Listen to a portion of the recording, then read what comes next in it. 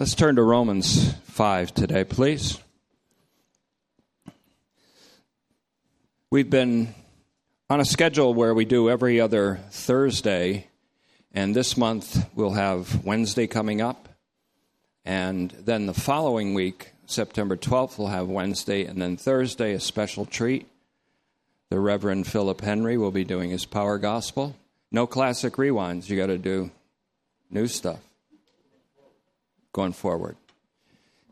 Phil's down here with his wife, Beth. She's really into bodybuilding, and so building. I tortured her even before Phil married her, so I continue that. And I know you wanted me to mention your birthdays next week, but that's next week. That's September 9th. I've memorized it because she texted me so many times and said, please remember my birthday. And tell everybody I'm really into bodybuilding. So he's going to get me back with a vengeance. I don't know if I should be here on the 13th. High energy, that's right. For me, getting things done, it's easy. We're also going to go to Titus chapter 3. I promised, not promised, but I indicated in our first message of all time in Romans, the epistle, that the pastoral epistles would be very strong in their interpretive value for Romans. The pastoral epistles have many purposes. Among them is tremendous summaries of the gospel of the glory of Christ. And that's what I want to preach today. The song, Vicky, was also quite remarkable. The God will provide the lamb comes all the way from Genesis 22:8. And as we've been finding in our pincer strategy of Romans, the epistle, which is a strategy that I tried experimentally, as people in the military would know, usually, in fact, it's almost a fixed law that your plans fall apart. The first shot's fired in a combat situation, all your plans fall apart. But this plan for studying Romans from the left and the right flank has so far panned out very well. And as we've been seeing, right at the heart of Romans, in the very heart and center, the very center verse, in fact, is Romans 8:31, in which God is said to be for us, God for us. That became a very prominent theme among the early theologians. They called it pro nobis, Latin for us, God for us. And in 8:32, of course, God provided himself the lamb. In Genesis 22:8, God spared Abraham's only son, or his son Isaac, through whom the promised seed would come. But in Romans 8:32, God did not spare his own son, which is the seed that was promised. And therefore, God did provide himself a lamb. And that means that God himself was the lamb in Christ Jesus. That God had selected one from the flock, as he promised in Genesis 22:8, one from the flock. And we are the flock. We are the people, the flock of his pasture. We are the sheep of his pasture. One of the sheep, one of human beings, became the lamb. God and man in one person, whose self-humbling act is the salvation of all of humankind and all creation. And no one would dare, I don't think anyone would dare limit the extent of his redemption on the cross. God has provided himself as the lamb. God has provided his unspared son as the lamb. The heart and center to which we are pushing from both flanks of Romans, 1-4 on the left, 12-16 on the right, which we're almost completing. And this is Operation Delta, right to the heart and center. It happens that in my files, if you want to call them that, on my computer, I have Romans arranged now in 4 separate parts. The first is I call Romans Alpha, the Alpha operation. Second is Romans Beta, the third Romans Gamma, which I finished this past week. And now we are in Romans Delta. And Delta speaks of the Father, the Son, and the Spirit. their triunity in their philanthropy for man, their love for man, and that it is a triune philanthropy, the Father, the Son, the Spirit. The delta also indicates an invasive movement of the gospel for the righteousness of God, which is his saving act in Christ, is apocalypsed by the gospel. That means it's invasively revealed. It invades the present evil age to rescue us. As Galatians 1:4 says, Christ died for our sins in order to rescue us from this present evil age. And as Romans 13 tells us to read Romans with the light on, the scripture says, put on the armor of light. Because you know what time it is, or you should. The night is far spent. That is, that evil age has just about had its day or its night. The darkness is passing away, 1 John 2:8. The true light is already shining, so that even now we can live the life of the coming age in some very meaningful measure by the Holy Spirit and by our co-crucifixion, co-burial, co-resurrection, and co-ascension with Christ. Even now, we can live in a God-approved livingness, which is the life of the coming age, with the Holy Spirit pouring forth the love of God in our hearts, as Romans 5:5 says. That produces a livingness that God is pleased with, his own love, the gift of his own love poured out into our hearts, the love that he demonstrated when he gave his Son and did not spare him from the consequences and wages of the sinfulness of all mankind. He did not spare him the consequences, the terrible, unspeakable harvest, the wages of sin, which is an absolute death, in which he cried, my God, why have you forsaken me? And so, as always, on Saturday night and almost every other night, I go to bed with this prayer. When I go to bed, I go to prayer. I go to bed and almost to sleep with this prayer on my lips. Wake me up with a thought from your mind. As Isaiah 50 and verse 4 says, he wakens me morning by morning and gives me the ears of a learner, and therefore the tongue of a learned disciple. And he has answered it. This morning I woke up with the one sentence on my mind, and it's the weakness of God is stronger than men. The weakness of God is stronger than men. I was then astonished. First of all, that does away with the message I prepared, although there's still going to be that. I will give you a mouth and wisdom in the hour that you need to speak, is what he says, and that seems to be true almost all the time for me. But the weakness of God is stronger than men, in 1 Corinthians 1:25, appears right in the heart of a passage of Paul which he calls the word of the cross. The word of the cross, which is foolishness to those who are perishing. It's foolishness to those who are, in other words, still under the control of the apocalyptic power of sin.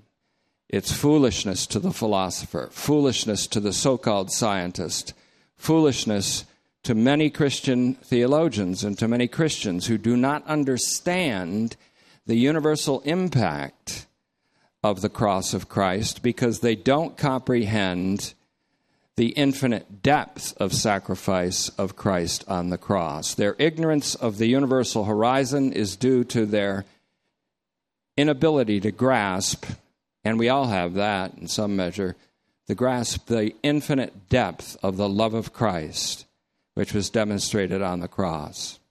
The weakness of God is stronger than men, and that means that God's weakness is the strength of God's love. God's weakness is the strength of God's love.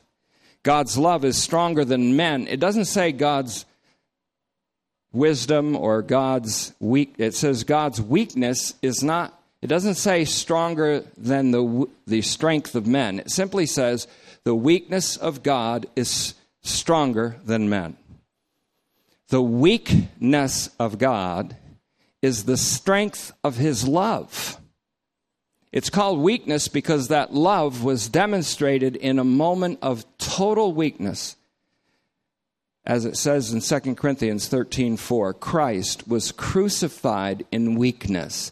That weakness is a very strong Greek word, asthenes, with the total inability, total weakness, total incapacity, total weakness. But yet he lives by the power of God, the total omnipotence of God. The power of God's love, manifested in the weakness in which Christ was crucified, is stronger than men's ability to resist it. See, that fans out that statement.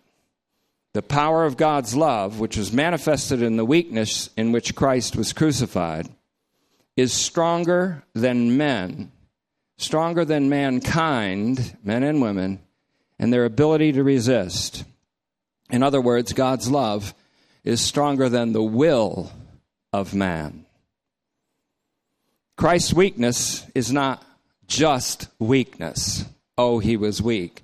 Christ's weakness is not just weakness, but a manifestation of the strength of God's love. I can't know the strength of God's love until I see the weakness in which Christ was crucified. Christ's weakness is not just weakness, but it's a manifestation of the strength, the eternal strength of God's eternal love. So the first three increments of Romans, the epistle, which I call reading Romans with the light on, appear as alpha, beta, and gamma sections. Today, delta. And delta will pursue the center of Romans where the unchained gospel is revealed. Paul says, I might be in chains, 2 Timothy 2:9, but the word of God is not chained. The unchained gospel. It's what's going to save Christianity from perishing, Christendom as it's called, where people are leaving in droves, thank God, because it's being replaced by the true thing, by the real thing, by the authentic message of Jesus Christ, in which man's will is not elevated over God's love, in which Christ's will is the issue in eternal salvation. His will to be obedient to the extent of death by crucifixion, an obedience which led to his justification by God in resurrection. And in his resurrection and his justification, I read the Bible where it says all humankind is received justifying life by his resurrection, by his obedience. Romans 5:19. That's the gospel. The gospel needs to be unchained from the constraints of denominationalism, from group biases, from the pride and arrogance of human achievement, and from man's wisdom.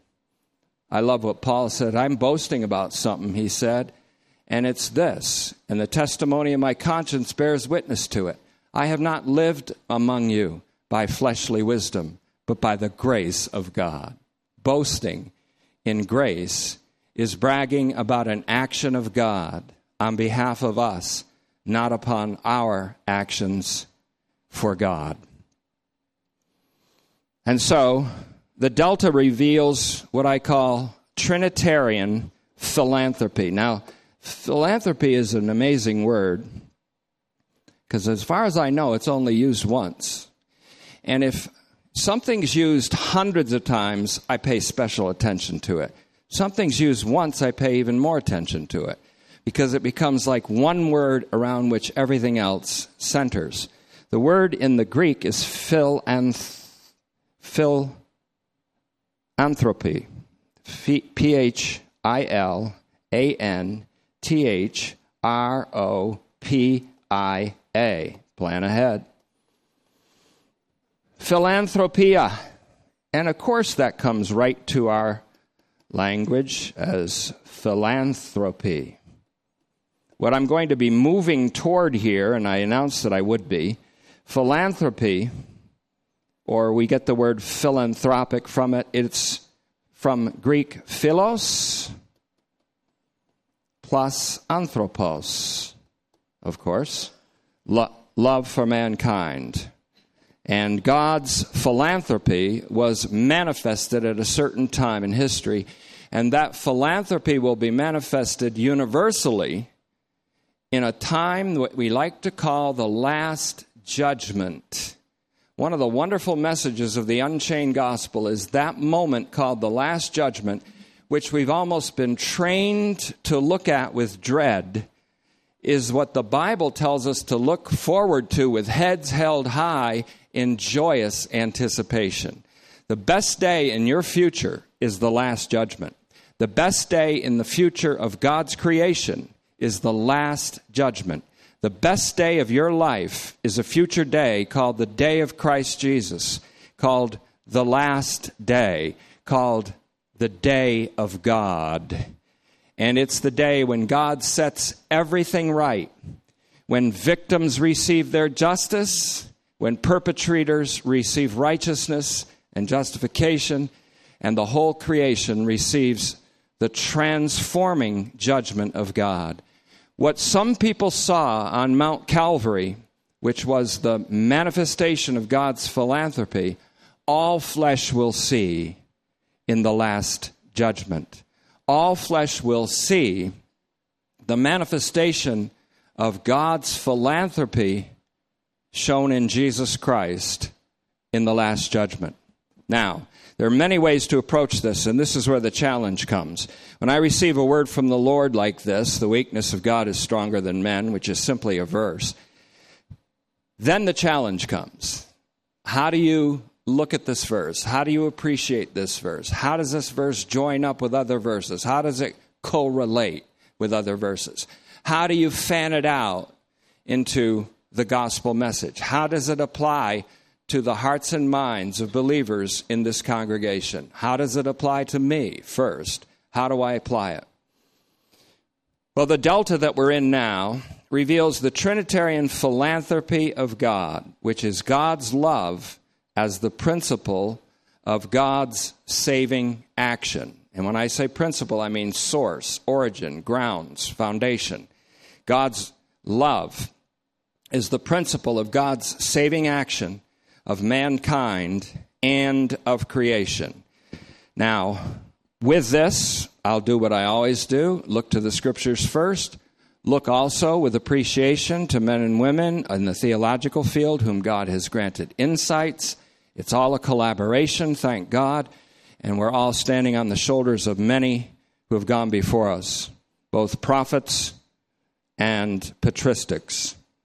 And so I translate Romans 5:1 this way, and this is how we begin the center of Romans, which is a double center, Romans 5:1 through 8:39, and then also Romans 11:1 through 11:36. You'll find a double climax there at the end of Romans 8:39. Nothing can separate us from the love of God. At the end of 11:33-36, all things have been come from God, and they are through Christ, and they come back to God. It's a revelation of his universal mercy. Kicked off by 11:32, God has shut up in disobedience all humankind. That's all humanity in all of its times, in order to have mercy upon all. And that is God's mercy. If you look at it another way, in Ephesians 2:4, it says, "But God, in his great love and abundant mercy."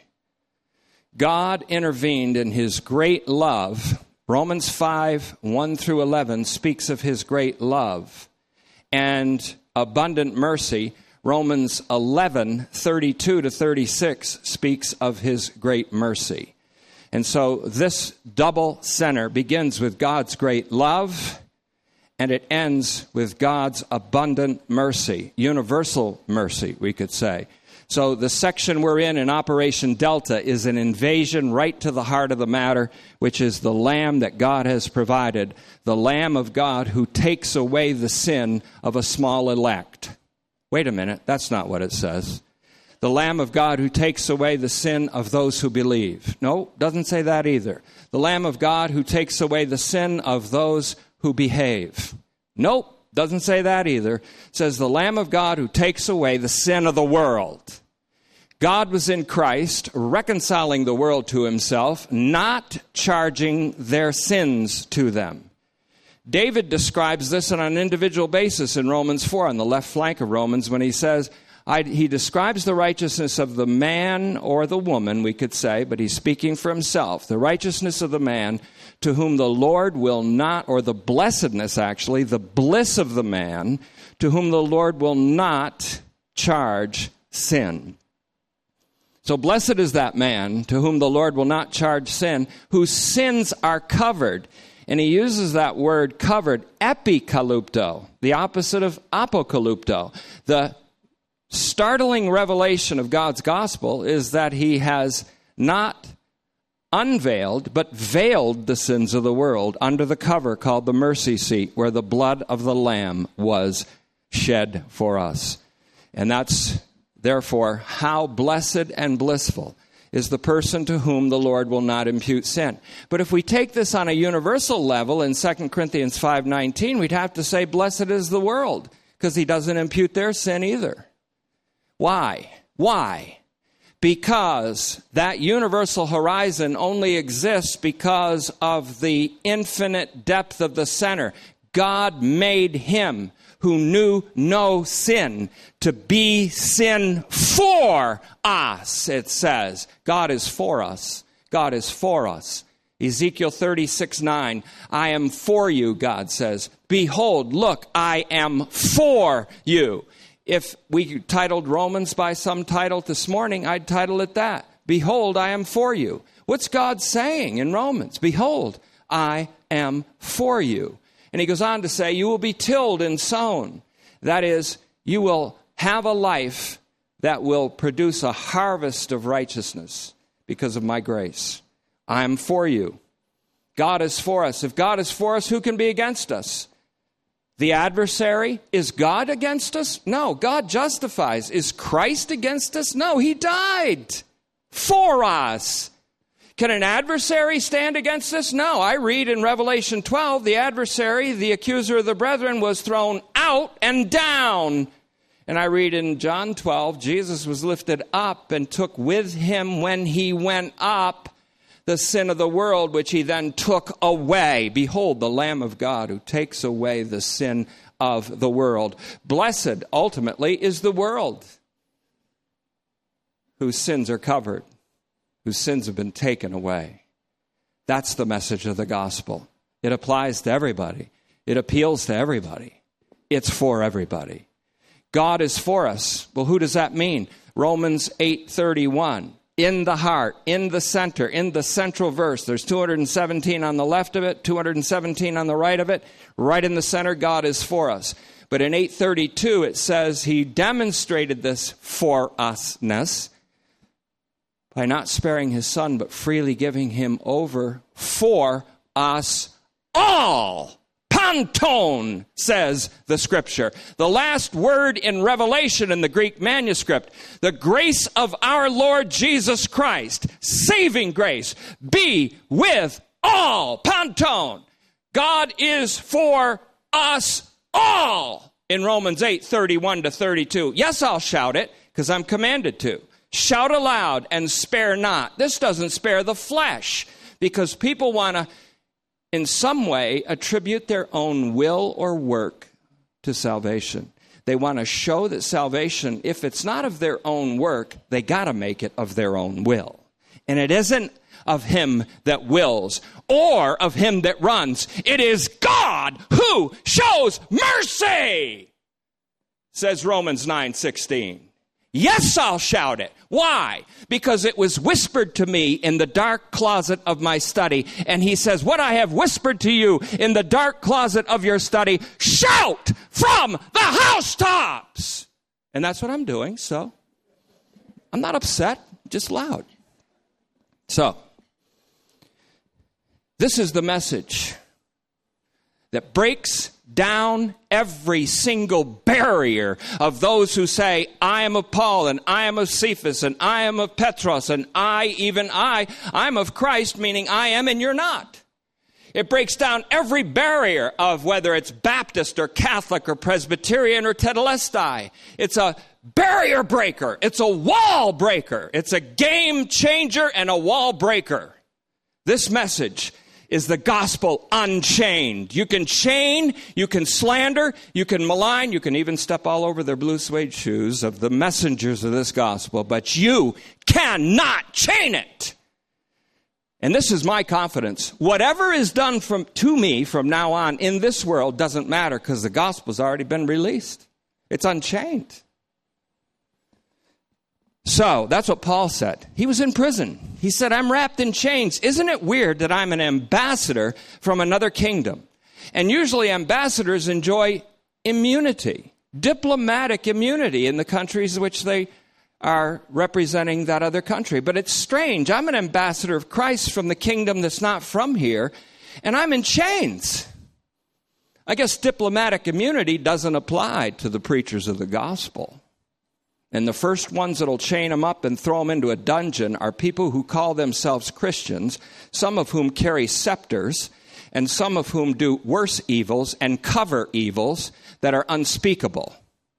Evils, if you ask Jesus to comment on them, he'd say, well, it's better to have a millstone wrapped around your neck and thrown into the deepest sea than to offend one of these little ones. Now, that's what Jesus says. The Pope might say something different. Monsignor so-and-so might say something different, and Bishop or Father so-and-so might say something different. But that is what Jesus said. That's what he thinks of it. So if that's how bad that is, think about how bad the death of Jesus was for those people. That's why I don't like some of this stuff. Some of the universalists today are so paltry and pathetic and effeminate because they don't get to the raw guts of the cross. They want to make it a political message for victims, but they don't want to include the perpetrators in God's redemption. The whole thing that makes God's love so awesome is that his love isn't the kind of love that lays its life down for a righteous man or gives its life for a good person. It's the love of God that he demonstrated when, while we were still in the desperate sickness of our inability and ungodliness, Christ died. That's God's love. He died for the perpetrators. He died for his murderers. He died for those who screamed for his crucifixion. And he forgave those who judged him and slandered and maligned him because they just don't know what they're doing. Now, I hate to make a personal issue, but this has come home to me recently because I hear, and I really don't like to hear it, because I'm just like anybody else. I don't want to hear bad stuff said about me. Who does? But then it comes to you sooner or later, or someone says it, or a friend says he heard someone say this, and you go, and so it hurts. And so what I do is I go to God and I say, what am I supposed to do about this? And he assured me of something. Some of your colleagues are attacking you because they don't know the message yet. So they don't know what they're doing. So forgive them. So I said, Father, forgive them. They don't know what they're doing. They don't know what they're saying. They don't know what they're talking about. They don't know what they're talking against. So, what a relief that was. It was a relief. It reminds me of, Lynn, your message on forgiveness. I forgive you, I forgive me, I forgive them. Now, if you start saying bad stuff about me and you know this message, I'm not going to forgive you. That's unforgivable. You know what you're doing. No, so Romans 5. In the Delta, we're in the Delta now.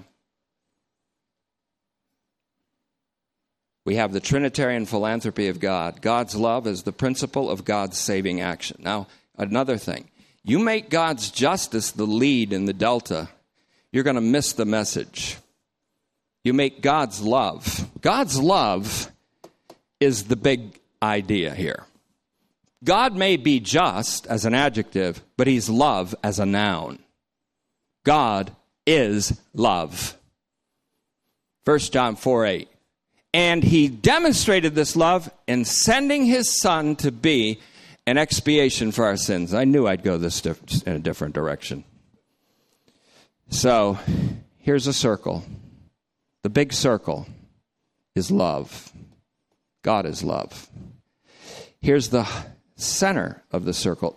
Within the circle, not really the center, but within the circle is justice. So, justice is rooted in, it's in the bigger picture of love. And so we have another circle. Let's call it mercy. And in the center of mercy, there's justice. And let's make it a third circle. Let's say there's a word propitiation. And propitiation is confusing because some people make it to mean God has to be satisfied in his wrath because he really hates the human race. He's really angry. So he sends his son Jesus to punish him instead of us. That's not what propitiation means. But it's better to describe it as expiation. Because expiation means he nullified sin. He threw it out. He put it away. He took it away. He took it up and away with him. The substitution that we're talking about when we talk about his substitutionary death isn't Jesus being substituted in child sacrifice like a pagan deity has to punish a child with death to let everybody off the hook. That's not it. God has philanthropy as much as his Son, as much as the Spirit. They're together in this. They suffer together in this redemption of humankind. They have a Trinitarian agreement on philanthropy. And what you don't know yet, perhaps, but will know, and what the church at large needs to know, is that the so-called last judgment is a demonstration of God's philanthropy to mankind. It's the most humane act of transformation and deliverance and rectification and setting things right. The last judgment is not a day to be dreaded. It's a day to be anticipated with fantastic confidence and hope and joy. And just like the old singers used to say back in the 40s, and I used to listen to the song, I'd never got it. Rejoice, everybody get happy, the judgment day is coming. What? That to me, I'm thinking, you're telling me to rejoice about the worst day that's ever going to happen. But that songwriter knew that you better get happy because God's bringing the judgment day, because the judgment day is a day of happiness. So I had a message already and it changed. My message was going to be called The Last Judgment, Oh Happy Day.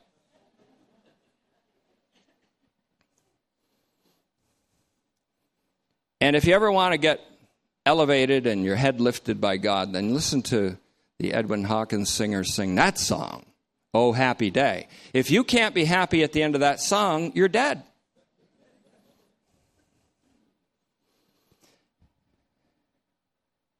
Imagine that. The last judgment, oh happy day. Because the same philanthropy that was demonstrated when God gave his Son, and his Son bore our sins, and he became sin for us, that same philanthropy will be revealed without sin being in the picture. We will come again without sin. And I was also going to hit about Hebrews 9:27. Remember that? You're supposed to get scared by that. It is given to men once to die, and after that, the judgment. You know what? That's one of the most glorious, happy things in the world. Once to die, then the judgment. Once to die, then the judgment, the transforming, philanthropic judgment of God. That's supposed to be happy news. And people use that to say, yeah, well, the Bible says once you die, then there's the judgment, you're going to hell, and all the rest of that. They missed that verse by 1,000,000 miles. Because the verse right before it says Christ appeared once at the turn of the ages. Suntalaya means at the end of one age and the beginning of another, at the hinge of the ages. The cross is the axis on which the two ages turn and change. Once in the end of the ages, Christ appeared to put away sin. All of it. To put away sin by the offering of himself. And therefore, 927 only supports that. Once and for all, just as it's given to people, once to die, then the judgment. So Christ died once, and it was a judgment to take away sin. Atheteo is the word. Remove it, abolish it, take it away, make it not to be anymore. That's expiation. So expiation's the big circle. Then we have propitiation. That doesn't mean that God has to be satisfied because he's angry.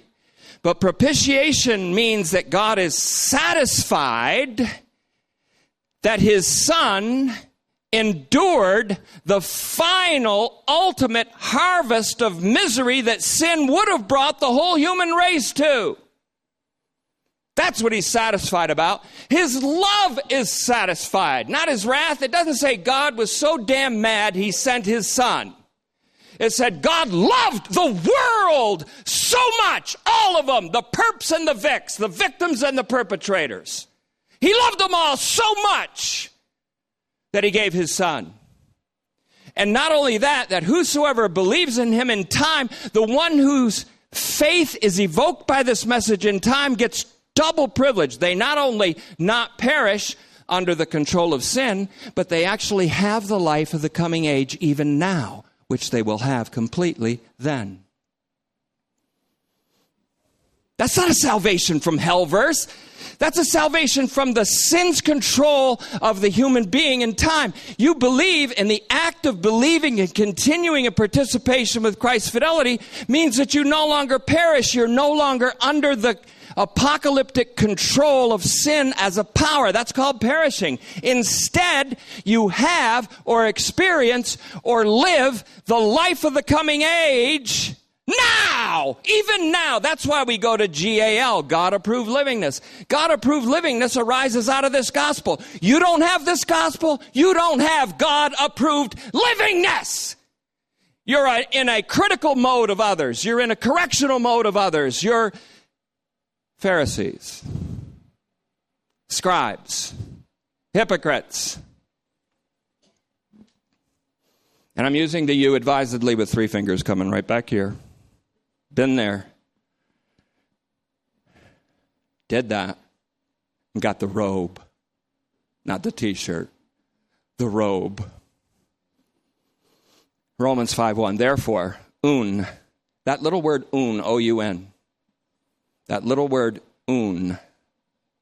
O-U-N, infers everything from Romans 1:1 all the way to 4:25. It takes up the whole entire argument on the left flank of Romans. That has a double climax to it. Romans 3:25, the hilasterion, the mercy seat, where God in his faithfulness justified his Son in 3:26 in his resurrection. Double climax, Romans 4:25, just before 5:1. He was handed over for our sins, and he was raised for our justification. And therefore, it says, therefore, having been justified, or set right on account of faithfulness. The word here is ekpistios. I'm going to do this much later in not in this message, but down the road, because this exegesis can go on for hours. He uses the word ekpistios, meaning therefore, having been set right on account of faithfulness. That's Christ's faithfulness, not yours. The whole message, all the way up through 4:25, talks about the faithfulness of Jesus Christ that justified not only himself in resurrection, but all humankind. Therefore, having been set right on account of faithfulness, look at this now. It goes on to say, let us enjoy peace with God. It doesn't say we have peace, we do. That's already assumed.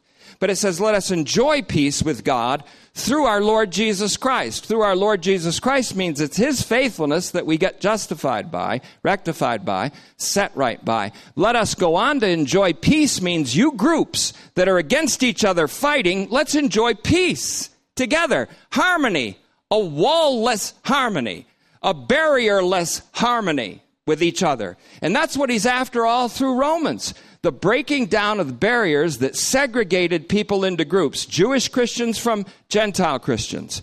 And there's 1,000 different barriers that we have today in our society. All of them get knocked down. All of them get knocked down by the gospel of the glory of the Christ who will fill the whole earth. Now, let's go to Titus 3:4. Skipping a lot of stuff that I'll probably hammer out in midweek services or subsequent Sunday services. Let's look at Titus 3:4, because this is the second thing that slammed home. Again, the third circle, remember, expiation, putting away sin, putting it away. Hebrews 9:26. It was done at the cross, which is the turning or the axis point of the ages. The old age coming to an end, the new messianic age having been inaugurated but not completed. It'll be completed in the parousia, in the coming of Christ, in the last judgment. Oh, happy day when the philanthropy of God that a few people saw on the cross of Calvary when Christ was crucified, all human beings will see in all times, because all times become simultaneous in the day of God. And all flesh, risen from the dead, sees and experiences the salvation of God all at once. A salvation that then goes on forever and ever and ever and ever in a life that is so fantastic that it defies description. And there's nothing on this earth that compares to it. There's nothing on this earth that compares to it. You walking in a field of daisies on a sunny day instead of going to church, seeing God in the daisies, has nothing to do with it. It's everything that you can't imagine. It's eye hasn't seen, ear hasn't heard, hasn't entered into the heart, into the imagination, into the brain of any human being ever, what God has prepared for those who love him. And that's what's coming for you. And guess who those who love him are? Jesus Christ is the only one who loved him. But Jesus Christ encompasses everybody. We could even say Jesus Christ is the only one who believed in him. But his faith comprises everybody. His decision comprises everybody. I'm saved because Jesus Christ made a decision for me. That's why I'm saved. I'm saved because God approves of his Son, Jesus Christ. So, let's look at Titus 3:4.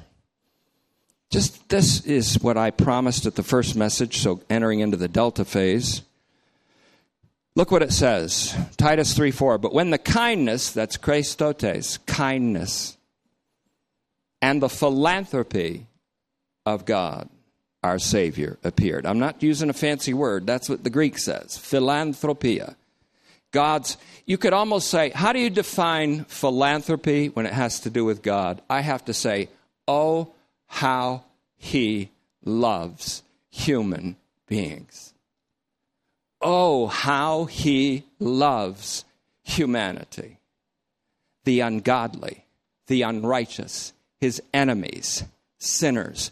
While we were still sinners, all humanity in all of its time under sin, Christ died. While we were his enemies, God reconciled us by the blood of Jesus Christ. We are justified by his blood, Romans 5:9. While we were so sick as to be utterly incapable of producing either the will or the work, Christ died for us. And that means both on behalf of us and in place of us. Look at anywhere you look. And guess what this love is? 5:6, 5:8, 5:9, 5:10, 5:11. The love of Christ from which we can never be separated. 8:35, 8:39. What kind of love is this? The kind of love that lays its life down for a friend? The kind of the love that lays its life down for a good person, that dies for its country? No. This is the kind of love that God demonstrated in that while we were still in the activity and complicity and compliance with every kind of sinfulness, Christ died. This is the love that is poured out into our hearts by God the Holy Spirit who was given to us. This love for the other, not just for people like us, not just for people of our same race or ethnicity or roots or background, not people of our own clique, but the other, who is other than God, is the sinner, the ungodly, the unrighteous. The unrighteous are other than God who is righteous. He dies for them. This is the love, Romans 5:5, that's poured out into our hearts. If that's not the way that love is demonstrated, we do not have the love of God. As Jesus said it to the Pharisees, he said one thing about them. He said, I know you. The love of God isn't in you. In John 5:42. In John 8, he said, you seek to kill me. They said, well, our father's Abraham. He said, I beg to differ, your father's the devil. By that time, Jesus didn't care what he's probably thinking, it doesn't matter what I say now, they're going to kill me anyways. The way things are going, they're going to crucify me. Wait a minute, that was John Lennon, but that's... I hate that song because he doesn't use the Lord's name properly. But I have said that statement before. Certain times and certain months of the year in which certain things have happened, I've sat in my living room studying the Word and closed the book and finally said, the way things are going, they're going to crucify me. And the Lord always replies, well, if they do, you're going to rise again, aren't you? Okay, thank you for being the lifter of my head again. Don't even give me a chance to be self-piteous anymore. I don't have a moment for self-pity. Thanks. 3:4, but when the kindness and the philanthropy of God our Savior appeared, epiphany is the word here. There was a moment when it appeared. There was a crisis moment when it appeared. There was a crisis when it appeared, a moment when it appeared. When the kindness and the philanthropy of who? God, our what? Savior, appeared. He saved us. My question is this: when did he save us? Answer: when the kindness and philanthropy, his love for humankind, appeared. When did it appear? In Christ's incarnation, in Christ's death, in Christ's burial, in his resurrection and ascension, in the Christ event. When was I saved? In the Christ event. For by grace you were saved. When? When the philanthropy of God appeared. When did it appear? Mount Golgotha, that's where it appeared. When were you saved? When God's philanthropy appeared. When did God's philanthropy appear? Long before I was born. For by grace you were saved through faithfulness. Not yours, but the faithfulness of another. How could it be yours? You weren't even around. You were saved when the philanthropy of God appeared. When the kindness and the philanthropy of God made an appearance. When was that? When Christ appeared to put away sin by the offering of himself. That's when that appeared. When the Lamb of God came to take away the sin of the world. That's when I was saved. Couldn't have been by my will. Couldn't have been by my works. Couldn't have been by me willing. Couldn't have been by me running. Had to be by, let's finish the verse. He saved us, not on the ground of any righteous deeds we have done, but on the ground of his own mercy. Mercy. He did it by means of the bath of regeneration, palingenesia, used another time in the scripture when Jesus speaks of the regeneration of all creation in Matthew 19:28. Regeneration. We were saved when God's appearance of his philanthropy happened. But it was made real when the Holy Spirit gave us a bath called regeneration. And you knew it. If you're in the desert and you get dunked in a cold oasis, you know it. I'm saved, I'm regenerated or born again or born from above, call it whatever you want. It happened to me in January of 1972. And it didn't happen because I ran. It happened because God caught up with me and I stopped running. It is not of him that wills, not of him that wills, nor of him that runs, but of God who showeth mercy. When the kindness and philanthropy of God our Savior appeared, he saved us. Not on the ground of any righteous deeds we had done, and it means any righteous deeds we could do, have done, or are doing, but on the ground of his own mercy. He did it by means of the bath of regeneration. And that palingenesia means again Genesis. If regeneration is an act of creation by God, how do you participate in it? If God called everything into existence from non-existence, what did non-existence have to do with coming into existence? Well, that's pretty philosophical. If our salvation is God calling into being that which didn't exist before, then what did we have to do with it if we were non-existent as a people? Once you were not a people at all, says Peter in 1 Peter 2:11. Once you were not a people at all, 2:10. Once you weren't even a people. But now you're the people of God. Why is that? Well, Peter would say this, because once you didn't receive mercy, but now you've received mercy. Now you're the people of God because of God's abundant mercy. God's great love, Romans 5-8. God's abundant mercy, Romans 9-11, climaxing with God's great mercy, beginning with God's great love in Romans 5. But let's finish this Titus 3. I told you it's interpretive of Romans. He did it, or he made it effective. Let's just say this. The salvation happened at Calvary and at resurrection of Christ. But he made it effective by the bath of regeneration and the renewal brought about by the Holy Spirit, whom he poured out, says verse 6, abundantly through Jesus Christ our Savior. Why did he pour out the Spirit abundantly? Why that metaphor? Because he's going to pour out his Spirit on all flesh. All flesh, all flesh. All flesh, all flesh. Joel 2:28, he pours his Spirit out on all flesh. And Isaiah 40 and verse 5, all flesh will see the salvation of the Lord. What's the effect of the Spirit being poured out on flesh?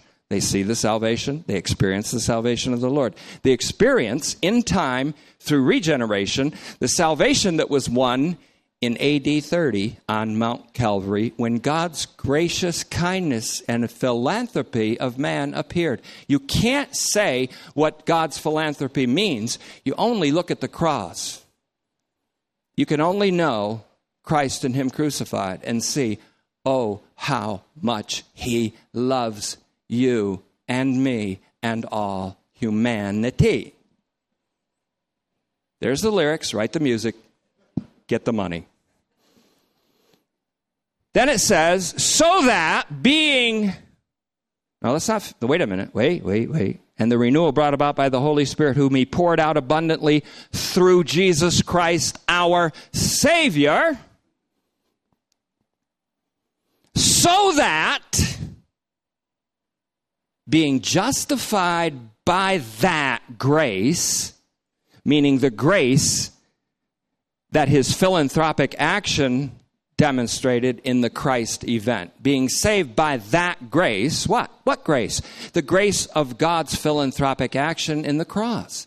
Being saved, justified by that grace, we would become heirs, inheritors, with the confident expectation of eternal life.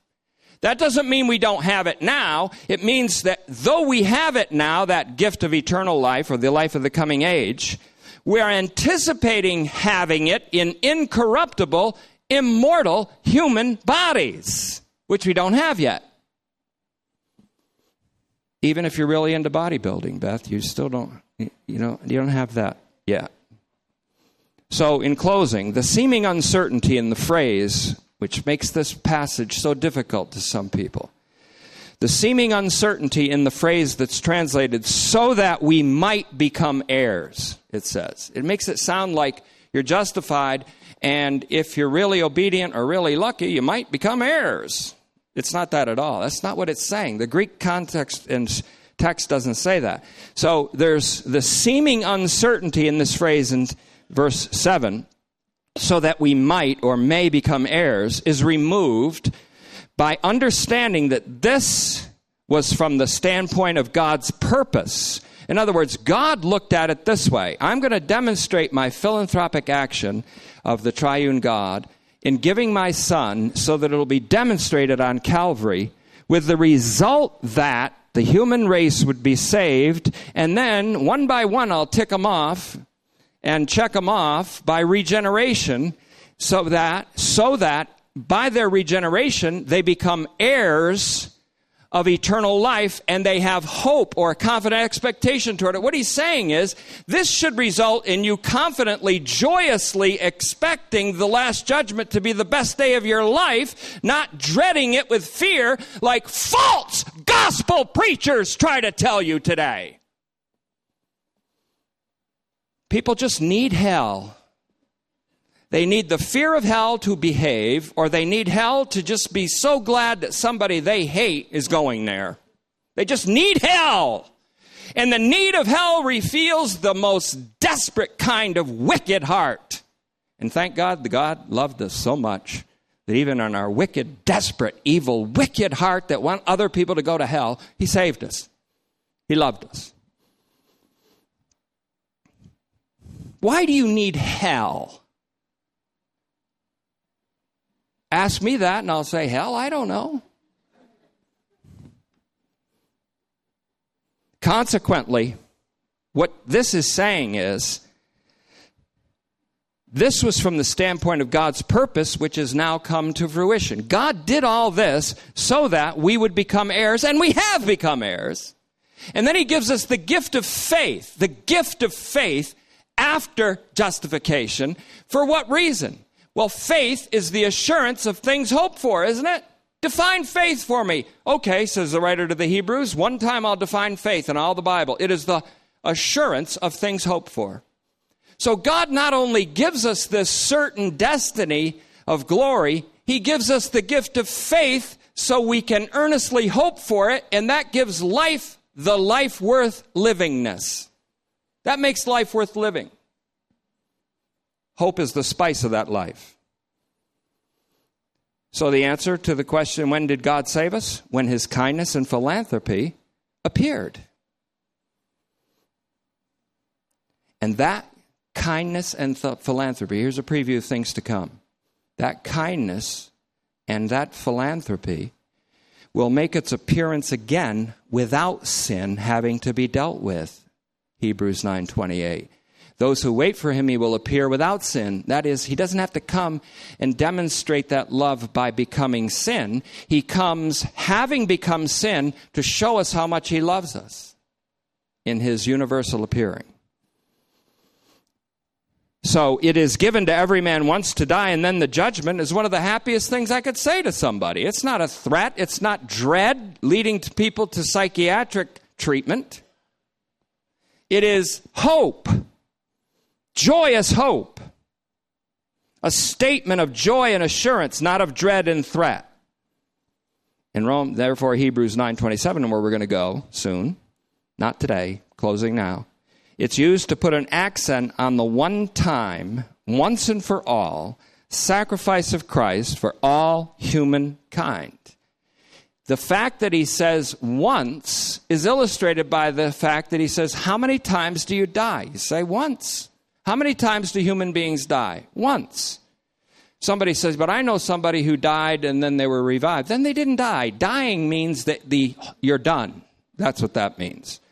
And Christ died and was done and was raised. Only one person died the absolute wages of sin, and that's Jesus Christ, and he rose from the dead. So, well, how many times do you die? Once. And then what's after that? A judgment, a renewing, justifying, emancipating, transforming, life-giving judgment comes after that. But what's the point? What's he getting at? The once. Just like people die once, Christ died once to take away sin. It happened once. It doesn't happen again. He doesn't take away your sin every time you rebound. He took away your sin. All of it. And it won't be done again. It's finished.